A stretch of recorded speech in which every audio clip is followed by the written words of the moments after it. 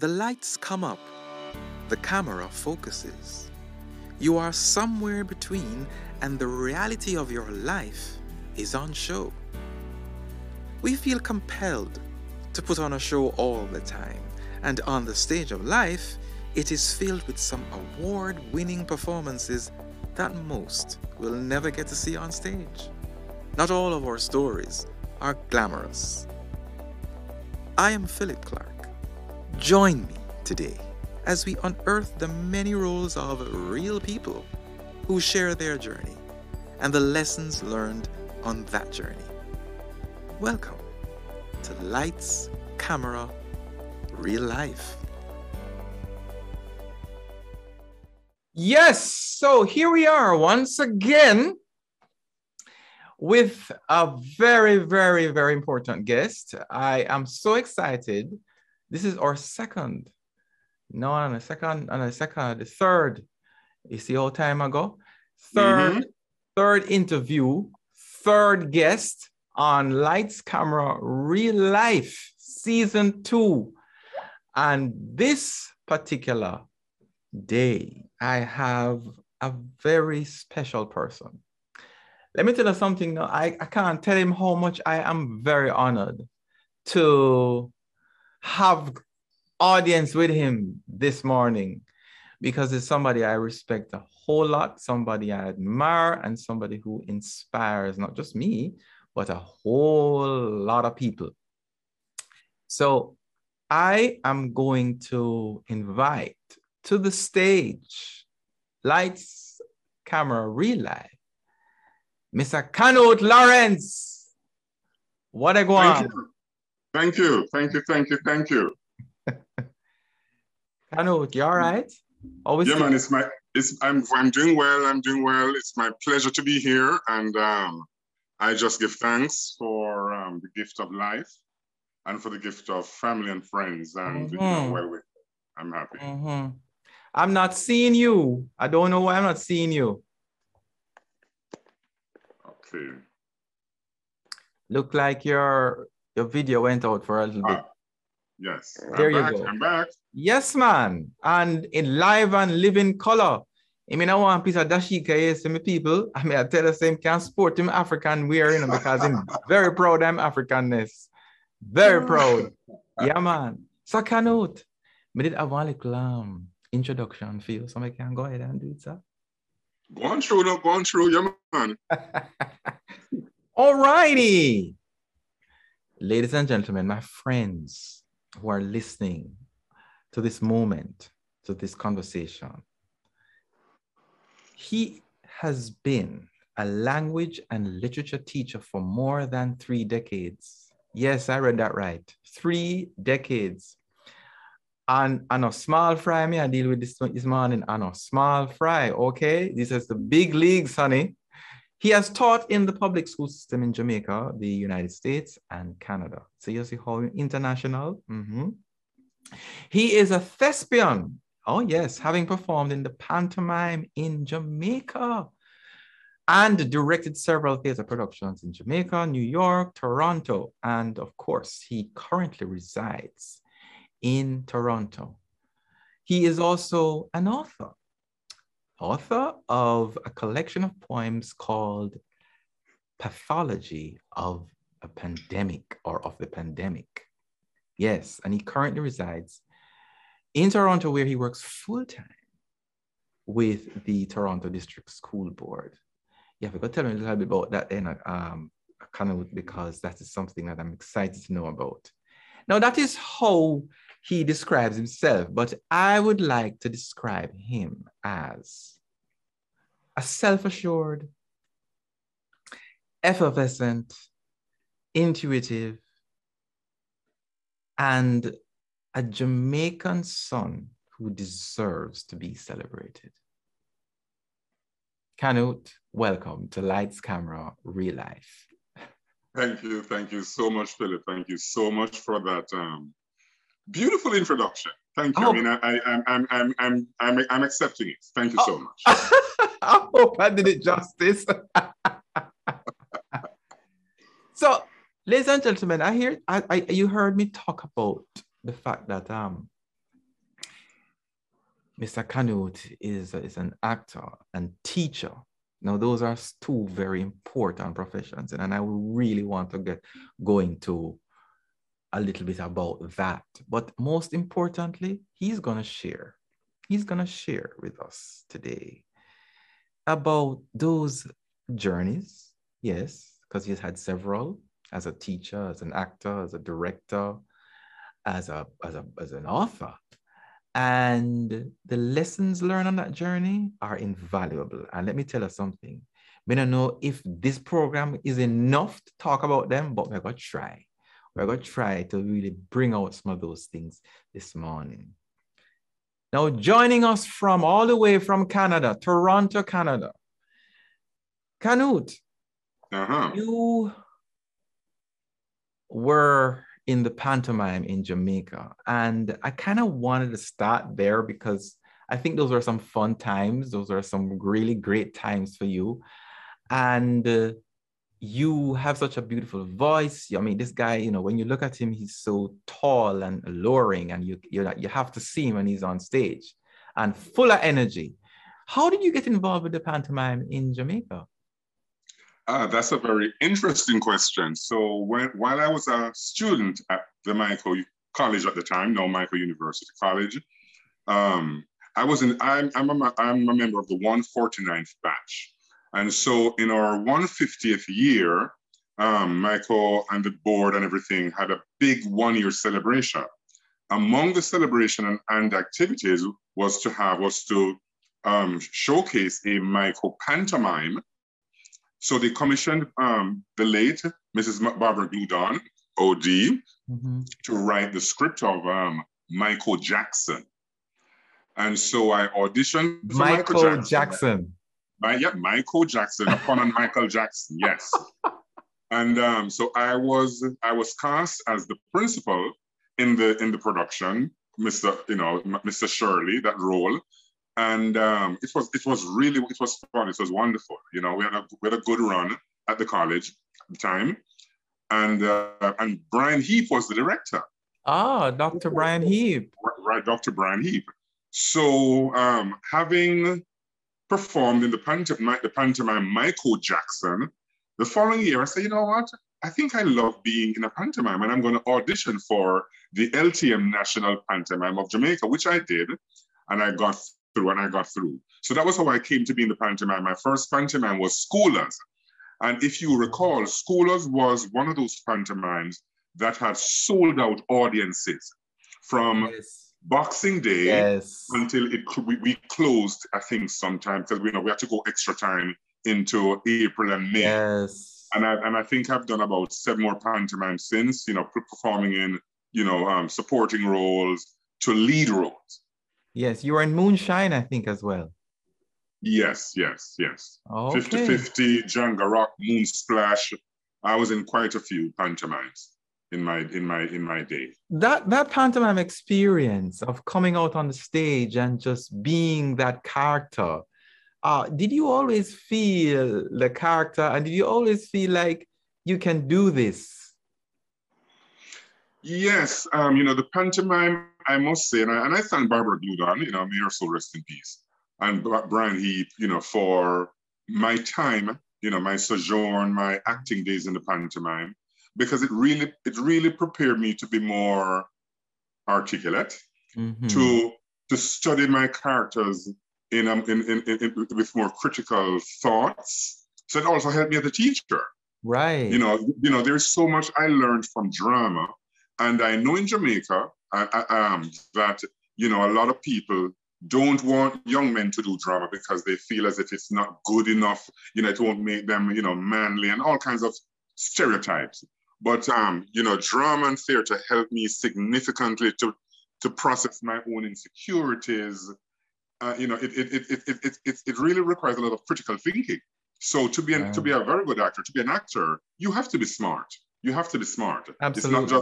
It's not just fooling around and playing around on stage. Right. So even as a teacher, when I was teaching in Jamaica at Wolmer's and New York and now Canada, I incorporate a lot of drama and dramatic techniques. And that has made my class is much more engaging. It says it's not just me standing and talking, but it's having my students engaging in critical thinking processes. So it's a wonderful, wonderful thing, you know. So it has helped me in terms of honing my confidence, because when I was younger, you know, going to, you know, primary school and all of that, I was not very confident. Yes, I was bright. Yeah, I was bright, but I don't think I was very confident because of, you know, issues of my color and my hair. And it has been a long journey. People see me now and say, oh, you know, Knut, you're so confident. It's a pity that they don't know that I was not always confident. Well, tell them now, because me want to know. Tell them now what they don't know. You grew up in a place called Waterhouse in Jamaica. And you, who are now an illustrious educator and actor, you're an experienced man. You came from what we would say in Jamaica, humble beginnings. What was that experience like? And how did you navigate yourself out of that and the impact it has had on you, even on the rest of your life? You know, growing up in Olympic Gardens and Waterhouse was an interesting time. It was good and it wasn't so good. You know, for many, many reasons. I grew up with my grandmother, who is now deceased. She had me when I was about 2.5 weeks old. Right. Because my biological mother had split from my father just when a few weeks after I was born. And then he developed, he had a medical issue with his stomach. So he was admitted to the university hospital. And then, you know, they did surgery on him, that they cut him open and work on his stomach. And then, of course, after the surgery, he fell into a coma for months. So when my dad was admitted, my grandmother had to take me at 2.5 weeks old. So I was never breastfed, or, you know, I had that type of rearing, from my mother. You were never breastfed? No. So, scientists say that, kids who are breastfed are maybe about 50, 60, 70% more likely to become more rounded and whatever. So they say. So, you know, and I grew up with my grandmother, who was very strict. She was I'm grateful for the fact that she did take me in, you know, but at the same time, and I guess I maybe would have been put in some home or some orphanage of some sort. Yeah. You know, so I'm grateful that I was living with my grandmother. But she was also very strict to the point where many times I hated her. You know, I hated her because she was so strict. She used to beat me mercilessly. Anything she could find, she would beat me with. I remember the hose. She always had a hose. And if I did anything wrong, and sometimes I did things wrong, yeah. And if I did anything wrong, she would send me for the hose. Sometimes, I think at one point, I might have thrown away the hose. And, you know, anything she caught, that's what was coming. So I grew up with this fear for my grandmother. I was in fear of her, you know. I had my chores of sweeping the yard, cleaning the house, doing the dishes and stuff like that. And I remember one particular situation, she was coming from work and it was windy. And I swept the yard because we had huge mango trees, ackee trees, pear trees, orange trees, just lots of trees in both the back and the front yards. And I swept the yard very quick because I knew she was coming. I could look over the fence, over the gate, and I could see her coming from down the street. And I was just cleaning up, and the wind kept blowing, and so the wind kept blowing, so the leaves kept coming down. And when she got to the gate, you know, she stood and she looked around and she said to me, and she called me. And she said, "Knut!" And I said, "Yes, Granny." She said, "Why is the yard not swept?" I said, "Granny, I swept the yard, but, you know, it's windy, you know?" And of course, she said, "Why am I back answering her, back talking her?" And I got a piece of beating that day, a piece of beating. you know? And I used to, I often ask myself, why is she beating me? I mean, I did nothing wrong. Why is she beating me, you know, as like I'm a slave? Because that's how I felt. That is how I felt, like I was a slave, you know, and my little brain couldn't understand it. You know, some things I did wrong, like if I would go out and I would come in late, yeah, and I get that. But she would often beat me to the point where it was hard. It was hard. And so I grew up with her in fear. I ran away from home, but I came back after a day because I mean I had nowhere else to go. And I felt obligated to her. That's how I felt. And I remember when I migrated, when I went to New York to teach, and I would send my sister to look after my grandmother, you know, money every single month. So for the 5 years I lived in New York, I sent money, sometimes $500 US, sometimes more, because I just felt that I had to do it, you know, and I don't know if I was right and I don't know if I was wrong.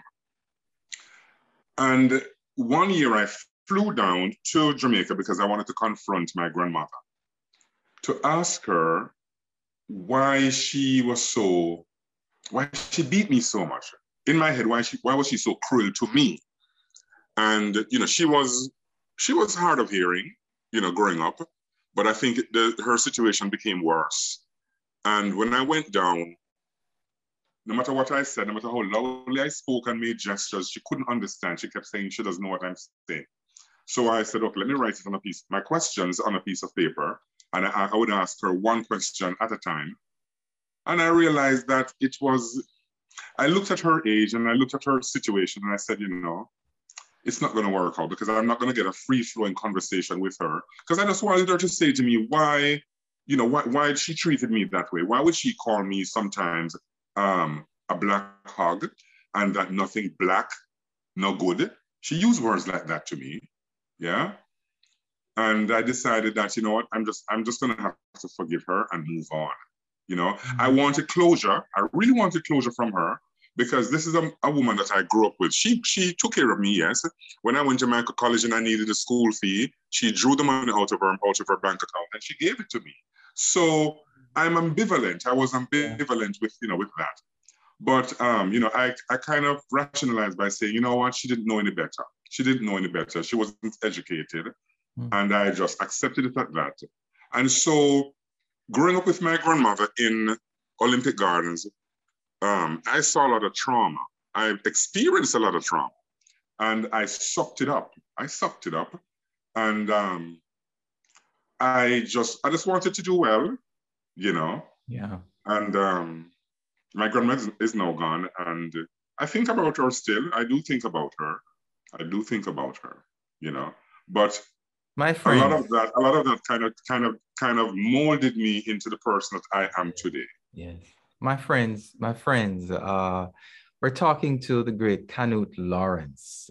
He's an educator, he's an actor, an author, and he's just recounting his childhood story. And this story is very moving, very, very moving and very personal. And I really appreciate him sharing the story. Canute, do you think that this is an experience that a lot of Jamaican boys may have also gone through? Yes. I've seen it in myself, and I've seen it with other young men and friends that I've had over the years.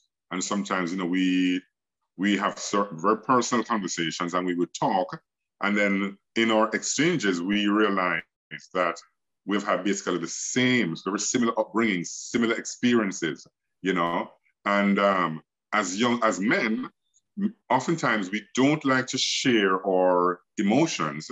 We keep them bottled inside. And, you know, and that also affects us mentally.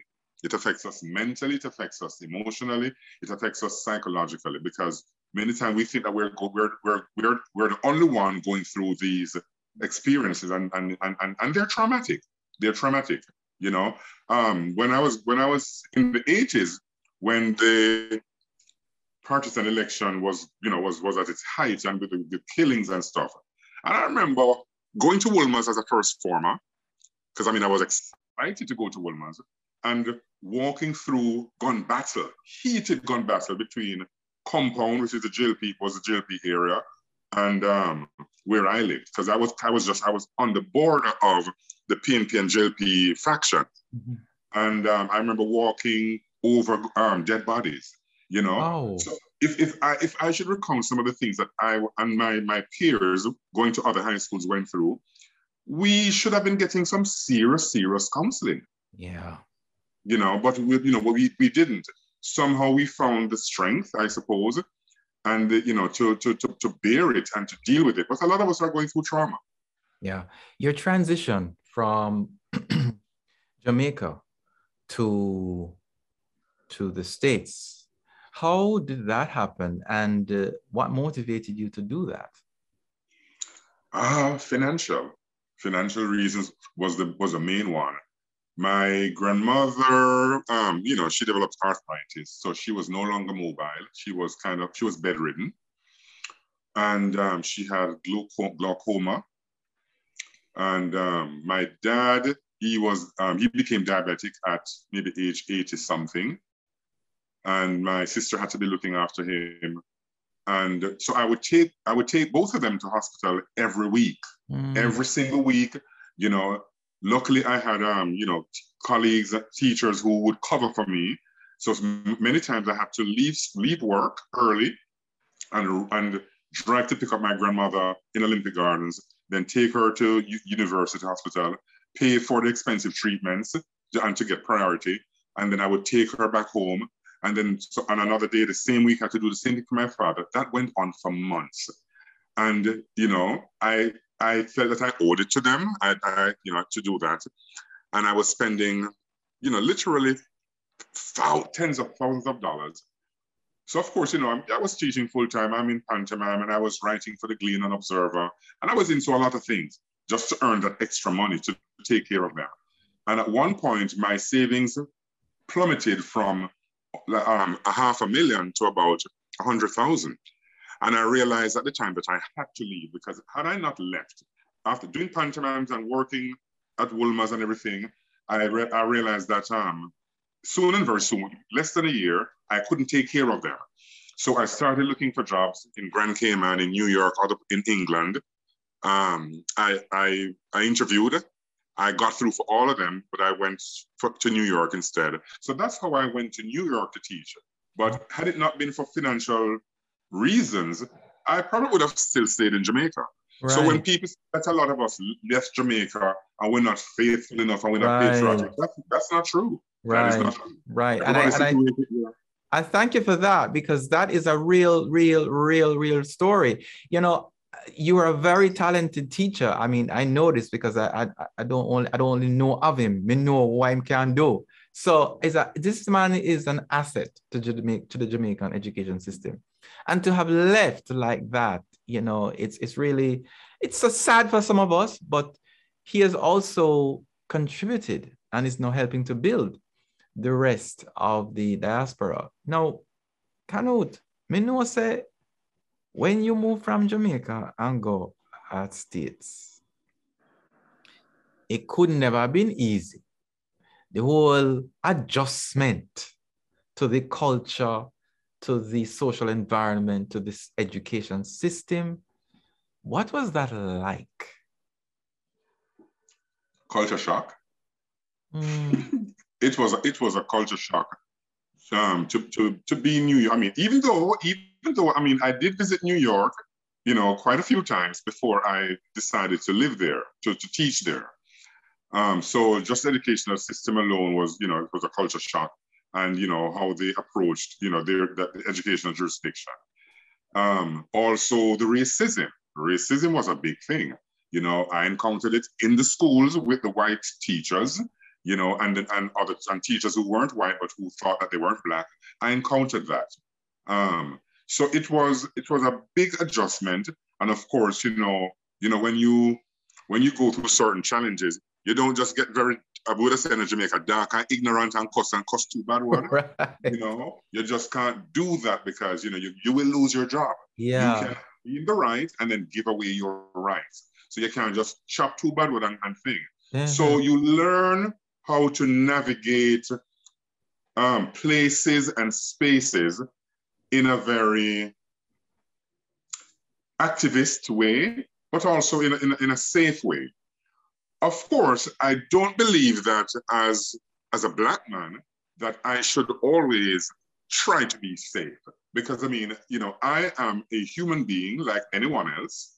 And I don't, and so when you see certain injustices being thrown at you, I don't think anyone has the right to say, well, your response should be contained.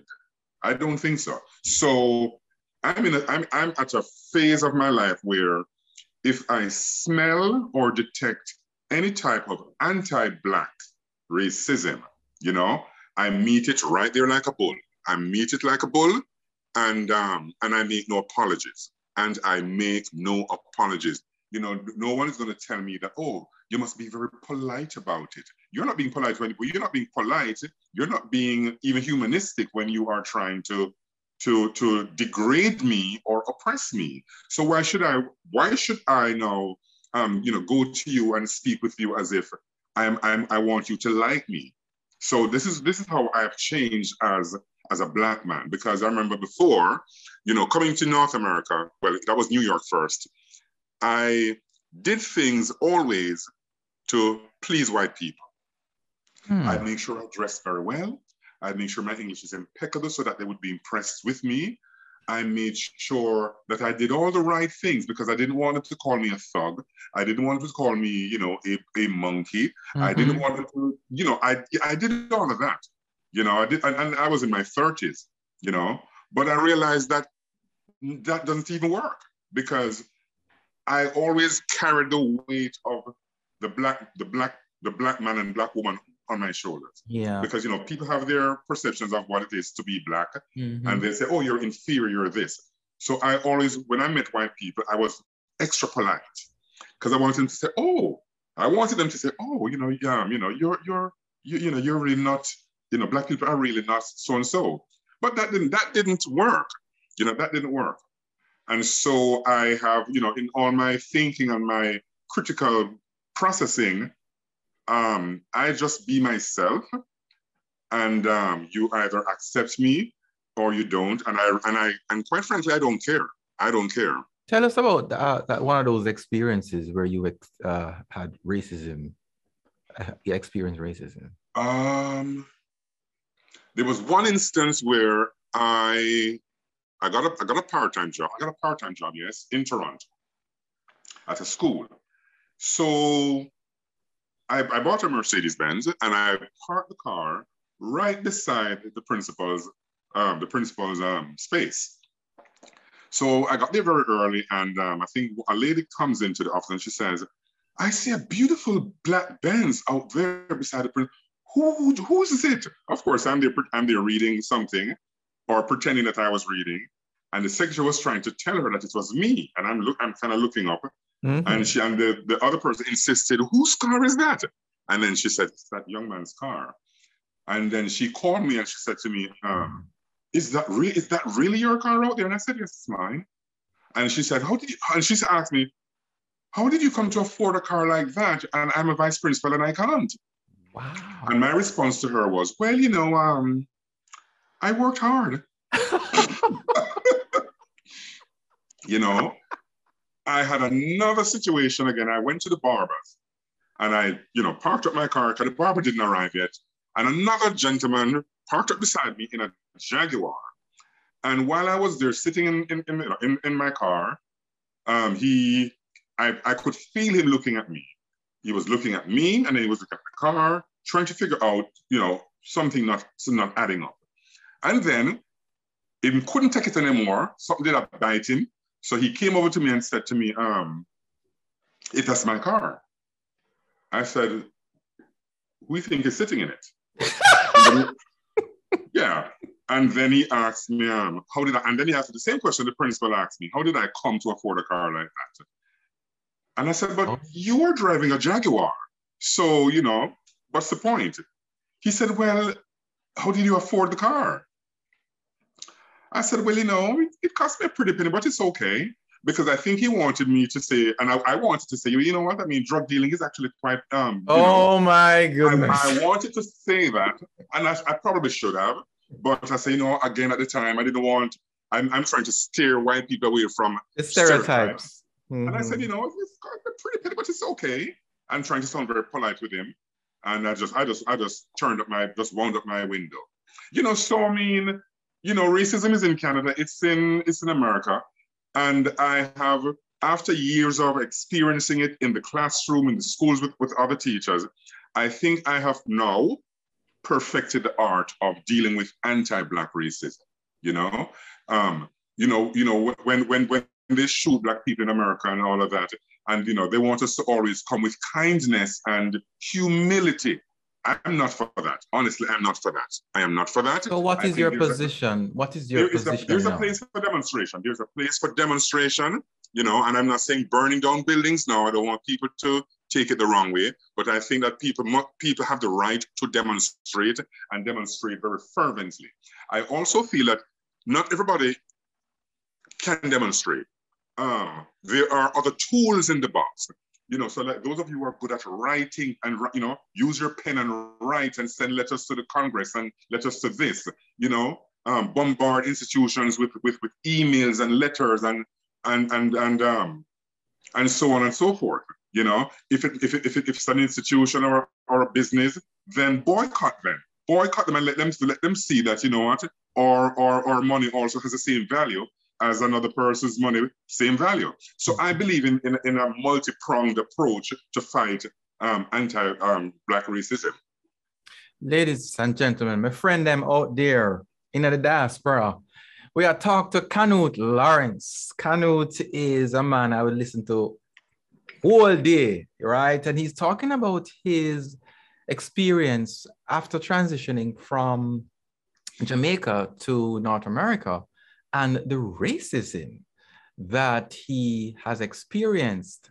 And a lot of us don't recognize that a lot of Jamaicans, a lot of Caribbean people who leave the islands and come to North America, we experience a lot of racism and a lot of other problems as well. Canute, I believe that Caribbean men, especially in the diaspora, have struggled with their identity as being Black. And you posted something about 3 years ago titled Black, Gifted, and Gay. And I believe you're passionate about allowing Caribbean men to really come into their own based on the struggles of Blackness, as you pointed out earlier, and also their sexual orientation. Can you tell us what motivated you to want to say that and to do that? Well, you know, so there was a TED Talk on that issue. There was a TED Talk on that issue of men from African descent, mm-hmm. from the Caribbean, who come to North America, you know, and are struggling significantly with their identity of being Black, of being gay or bisexual, whatever, you know, terms, you know, they use. Because, you know, society expects Black men to behave a certain way. Many white folks expect Black men to behave a certain way. Hence, you know, we're often called aggressive and thugs, you know. And of course, and if we pull back and try to be polite or whatever, then they say we're lazy. You know, those racial epithets coming all the way back from slavery days, you know. And for me, I mean, I became the first, and I don't take pleasure in saying it, but I was told, and I was told this, I never asked for it, but I became the first Black man to be the head of the English department at my high school. I mean, and that was around 2000. Congratulations. 2013. And when I had my first meeting with my department members, everybody was white.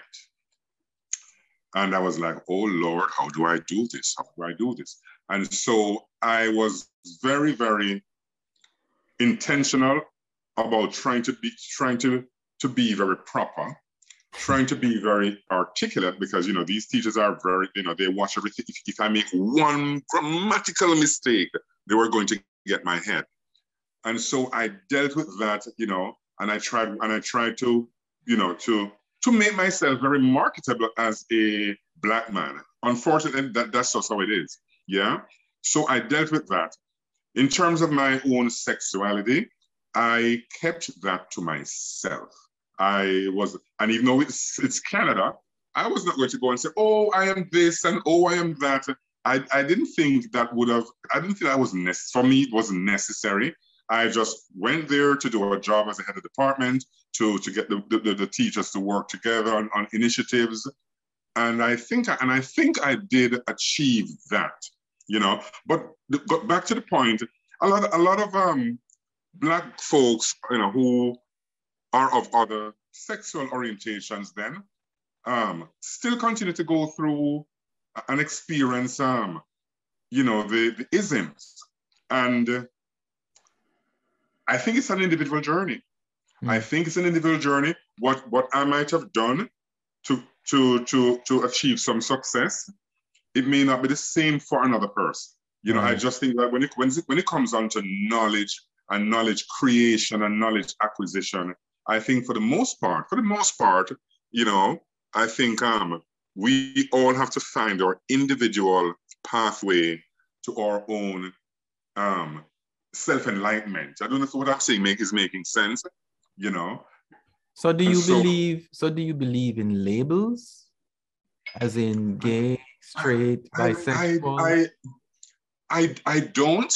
I actually don't, because it really does put people in a box, and it tries to, you know, to box in people, you know. And I have known that when it comes on to, because people expect that gay folks behave a certain way, you know. People think that being gay means that you're effeminate, means that you think like a woman, you know, and that is the furthest thing from the truth. You know, I mean, this is another podcast, obviously, but, you know, I don't like the labels, because at the end of it all, we're all human beings. We're all human beings, and we go through our own experiences in life, and we have our own journey and our own journeys. And every one of us should respect each person for who they are. Just respect each person, and because I mean, being gay is just, or my sexuality, it's just one little tiny part. It's not half of my life. Of who you are. It's not 3/4 of my story. It's just one tiny part. There are many other facets to who I am as a person, you know? And some people just make it their business to focus on the sexual preferences of individuals. And, you know, that, you know, a good point is that if I don't tell you, you won't know. Yeah. And so if I work with you, and you know, you have all these accolades and accolades piling onto me, you know, and thing. And in the moment that I disclose to you what my sexual preference is, how should that change anything? Because all of what I did before to support you and to help you grow in your professional capacity, you already said, you know, that was great, you know. So once I say that, okay, you know, this is my sexual preference, how will that now negate what I did in the past? So just that thinking alone proves that, you know, it is really immaterial. It is immaterial. And people who are having certain biases and prejudice, especially when it resides in hate, you know, there's no place for that. There's no place for that. You said on your Instagram page, under your profile pic, you said, I am who I am because I love who I am. I see you as somebody who is living in the world of self-love. You're traveling the world, you know, you are engaging with the things that you love. You're engaging with your friends. How did you achieve this self-love, especially coming from such a traumatic past with your grandmother, as you said? You seem to have arrived at a place where self-love, boy, You're teaching us how to do it. Tell me, Kanu, how you get this up? It's a process. It's a process. It's a journey. It's the people and the persons that I come in contact with. You know, you have to learn to judge, to sift through, to determine, you know, the persons who mean you well and those who don't. You have to always approach life, you know, with that critical consciousness. Yeah. Mm-hmm. So I've always had persons in my life who are very supportive. I remember in pantomime, I was doing a pantomime, and this was before the show started, and we're, you know, in our dressing room. So of course, you know, the guys in our dressing room, you know, we'd often like to walk through the ladies' dressing room. And one day I was walking through the ladies' dressing room, and one of my fellow actresses, you know, said, "You know, Canute, you're very gorgeous." So I snapped my head around and I said, "Who are you talking to?" And she said, "You." I said, "No." And another actress, you know, came in and was there and said, "No, Canute, you are a gorgeous guy. You're handsome."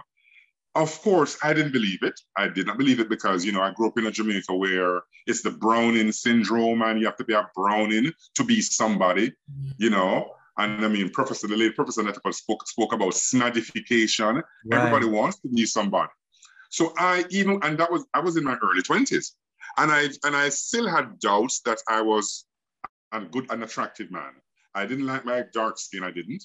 And I remember asking my dad one day, why did he have to go with my mother? Because my mother was dark skinned. I eventually met her. But why did he have to go with my mother? Because why didn't he go with somebody who was light skinned so that I could come out a little brownish? Oh, yes, I did. Wow. You know, the whole issue of hair. I never liked my hair. My hair was, I was called kinky hair, tough head. My hair was thick and, you know, almost unmanageable. So I never liked that. So, you know, I went through my Jerry curl phase of trying to get the curly hair. It never worked. It never worked at all. And so I believed that I had bad hair. So, I mean, I went through all of these things. You know. So the pantomime, you know, that helped me to build some confidence. And then it took me years of slowly accepting it into this confident man that I am today. But the theater helped. The theater world helped. It did. I figured that if I don't love myself, no one else is going to love me. How can I? Because if I don't love myself, that energy will show. People will feel it, and nobody will love me. And I just something because I'm always thinking and processing and critically assessing things. So I actually had to just, you know, slowly love myself because others weren't loving me. And I realize now at 55 that a lot of people that I don't know are hitting me up on Facebook, hitting me up on Instagram. Why you not say hot boy cannot? You know, and it is overwhelming, but it also feels good, you know, that people are gravitating towards me but I think it all turns out that way because people feel and see the energy that, you know, and the good. So I don't focus on hate. I focus on loving myself. And when you when you bring that energy to you, others will see the same thing and they'll want to approach you. Yes. So, you know, I mean, you know, that's my experience. And, that's the lesson here. That's the lesson here. When you exude that energy, when you love yourself, love your energy, love yourself for who you are, you attract persons to you because it's energy attract people. I know what you look like necessarily, you know. Energy. Yeah, energy. Absolutely. And Canute, you are now an author, and I'm sure being an author has really propelled you all over the world. And I see you doing book signings all over in different cities. The book, the collection of poems, Pathology of the Pandemic. How did that come about? And tell us a little about the genesis of it and the impact it is having. It came about, obviously, because of the pandemic. So, you know, when in 2020, in February, March, when the world now was caught in this tailspin, and everywhere was shut down. And no one knew exactly what this virus was, how it was spread. No one knew at the time. And of course, it was all this fear when we heard of people in China dropping dead, in Italy, in Spain. And so, of course, here in North America, I was scared, because I thought that, okay, maybe the world is coming to an end, And so, talking to my friends in the States and other places, we were all scared. And one of the ways naturally that I gravitated to was the pen and paper. And I just sat down and I just started writing, because that kind of took away some of the anxiety. So it was really, for me, self-therapy. It was really self-therapy for me. I had no intentions of publishing or anything like that. And I would share the poems now with friends, because, friends who were also scared. So it was a way of us trying to preserve. This was for self-preservation. Right. And then my friends kept saying, Knut, these poems are good. They're helping me to deal with my fears and my anxiety. And I'm like, okay, good. So they would encourage me to continue to write. So I was forced to continue writing, and I would share them on Facebook. And then I had a huge following on Facebook Live, and then it hit me one day that maybe I should get them copyrighted, because I didn't want to be sharing all of my poems on Facebook. And then I realized a couple months or a year after, people would have taken my work and published them. I was fearful for that. So I was advised to not do so again. And then I published. A week after the book got published, it was a bestseller. I got a call and an email from the publishers that I'm a bestseller in Canada. I was like, what? Wow. I was like, huh? How is that even possible? No one knows me. And then another week after that, Amazon rated the book #1 new release in Canadian literature. Again, that was another mind-blowing situation. And I've been, traveling around and, having book launches here and there. I like presenting in schools. So I've been doing a lot of presentations in schools, because, I'm a teacher. And I think students need to benefit from the poems and to empower them. So I just came back from London, and I spoke at 3 institutions: an elementary school, a high school, and a college. And the reception was overwhelming. Wow. Overwhelming. I mean, one student, I think she's a college student, she said to me, she never dealt with the pandemic the way, she never dealt with it, never, she was still, afraid to speak to address it. And she said that, the poems helped her to liberate herself. And it helped her it was like self-healing. And that was touching. That was very touching, very, very touching. The elementary school I went to, the principal is a Jamaican who went to my college as well. And it is the top performing elementary school in the entire UK.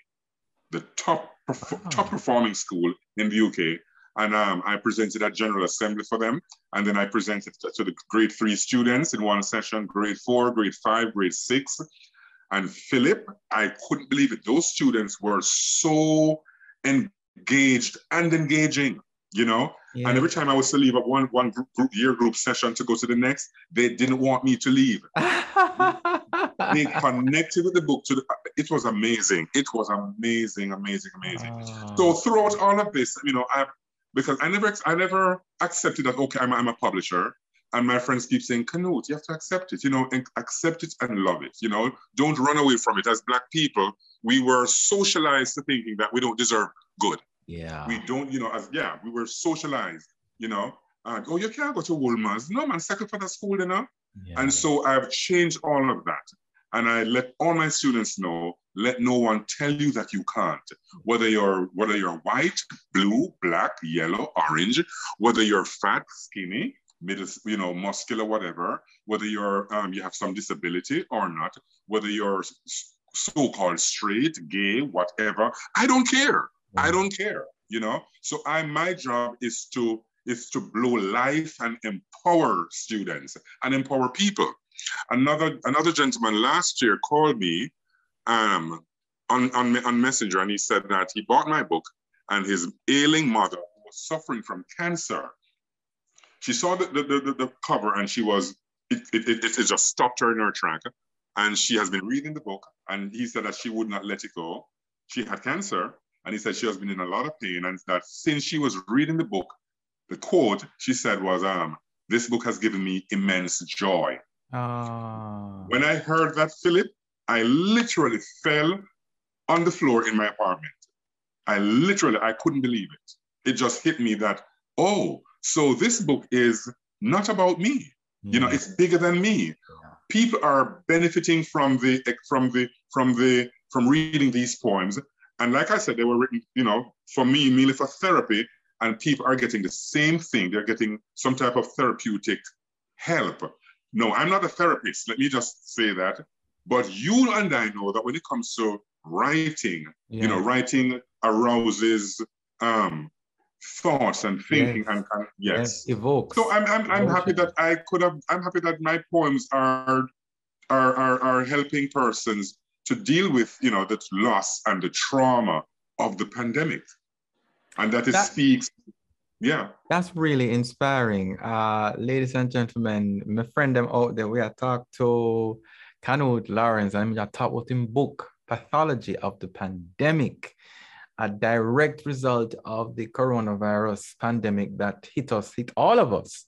And as a result of that, the writings are now helping people to heal. Wow. Canute. Yeah. At 55, you are bursting with energy.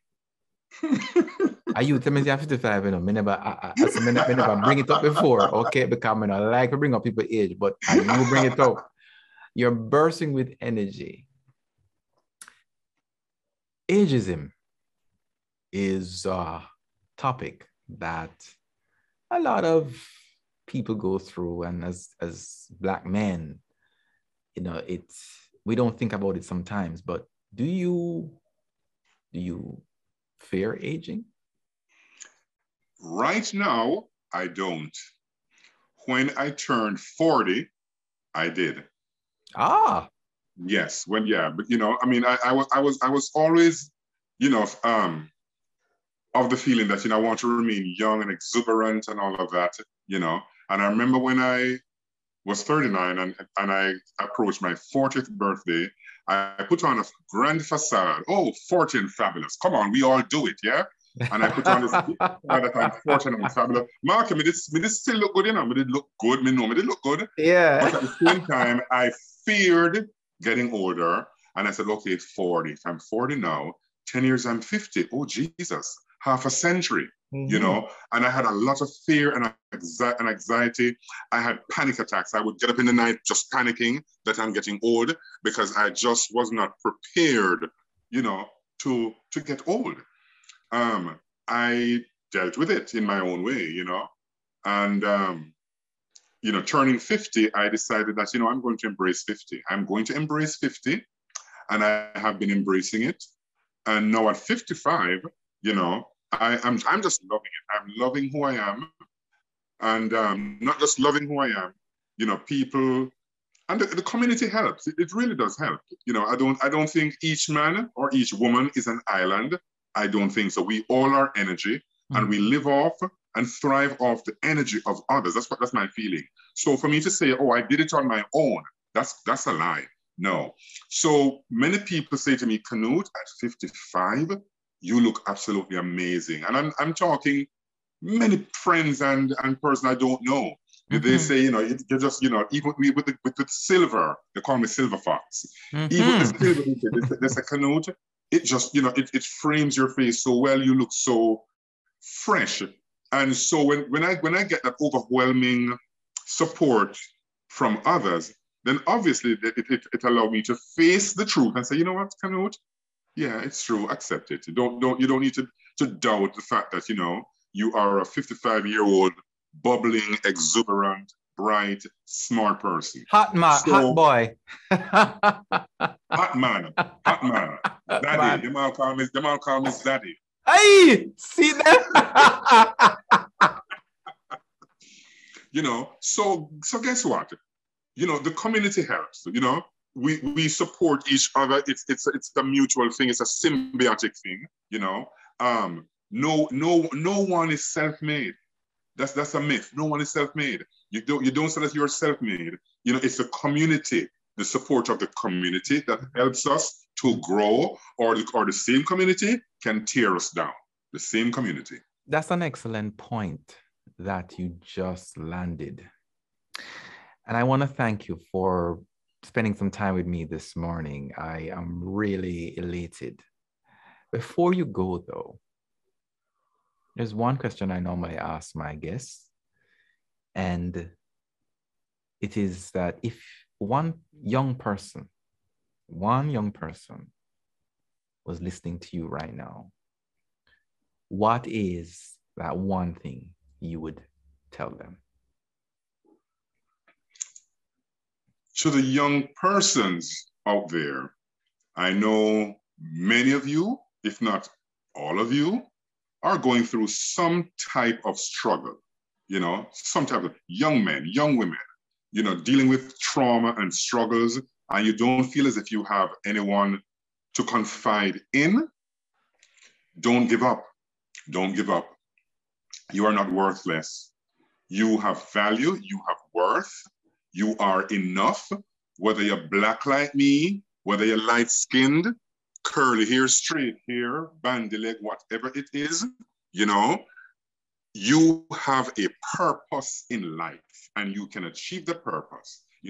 Find persons. If you surround yourself with people who are very negative and they said, you can't do that. No, man, you don't look good. Oh no, run. Escape from that crowd and find yourself and surround yourself with persons who will pour into you, pour positive words, positive ideas, and so you can foster a positive mindset. Yeah, you are enough. Whether you are gay or you think you're questioning, or you don't quite know or can figure out what it is that you are enough. You're enough. I have questioned myself a lot of times, and I pray and I go to church, and almost everything that I have prayed for, listen to me, I have got it. Wow. So if I am a Black, Caribbean, Jamaican, gay man, well, the same God that you pray to is the same God I guess I pray to, and I know God has given me many, many things. And I while I don't revel and in my success, I remain humble. I remain very, very humble. I must say that God has been good to me. God, wherever God is, God has been good to me. So to all you young people, just be focused, and you can achieve if you believe in yourself. Yeah. Thank you so much, Canute. That was a meal, a full meal. Me not eat on first of the day. But friend them out there, we have been having such a wonderful time. In case you missed it, you can go back and listen. But we're talking to Canute Lawrence. Canute, I want to tell you thanks for sharing yourself with me, your spirit, your energy, your wisdom, your knowledge, your truth with us this morning. And I do want to wish you all the very, very best for our next 55 years. Brethren, I hope I can get to see you. I understand you're coming to Jamaica in, I think, this month for your Mike Conian celebration. Tell me about that, man. Talk about it, promote it on the show. Oh, yes. So Michael University College now, my batch, the 149th batch, we're having our 35th anniversary celebrations at the Michael University. It's from July 28 to July 31. We have a whole host of events going on. The first day, we're going to be having a family fun day at Mahogany Beach. It's a private beach with caves, and it looks like Strucker Cove, and there are restaurants. It's only $500 to get it. Only 500 Jamaican dollars. So even if you're not a Myconian, come on over and support, because we're trying to raise funds to purchase a smart board of $500,000 for the college, for the university. And then we have a community outreach on the 29th at the Michael Ladies Hostel to do 2 murals and do some renovating and fix-up work. We're having a big sports day on the 30th at the Michael campus. And we're going to have old-time Sinting come back again, big heel boot, Belfoot pants, man. All those kind of things. And the public is invited. There'll be lots of security. Don't feel so you're covered well. And just come out and support. On the 31st now is the finale. We're having a dinner dance reception at the Jamaica Pegasus Hotel. The tickets is $75 US. I'm not sure what the equivalent is. And so we just invite everyone just to come out and support Michael University College, support the batch, support education. That's what it's about. You know, do your little thing.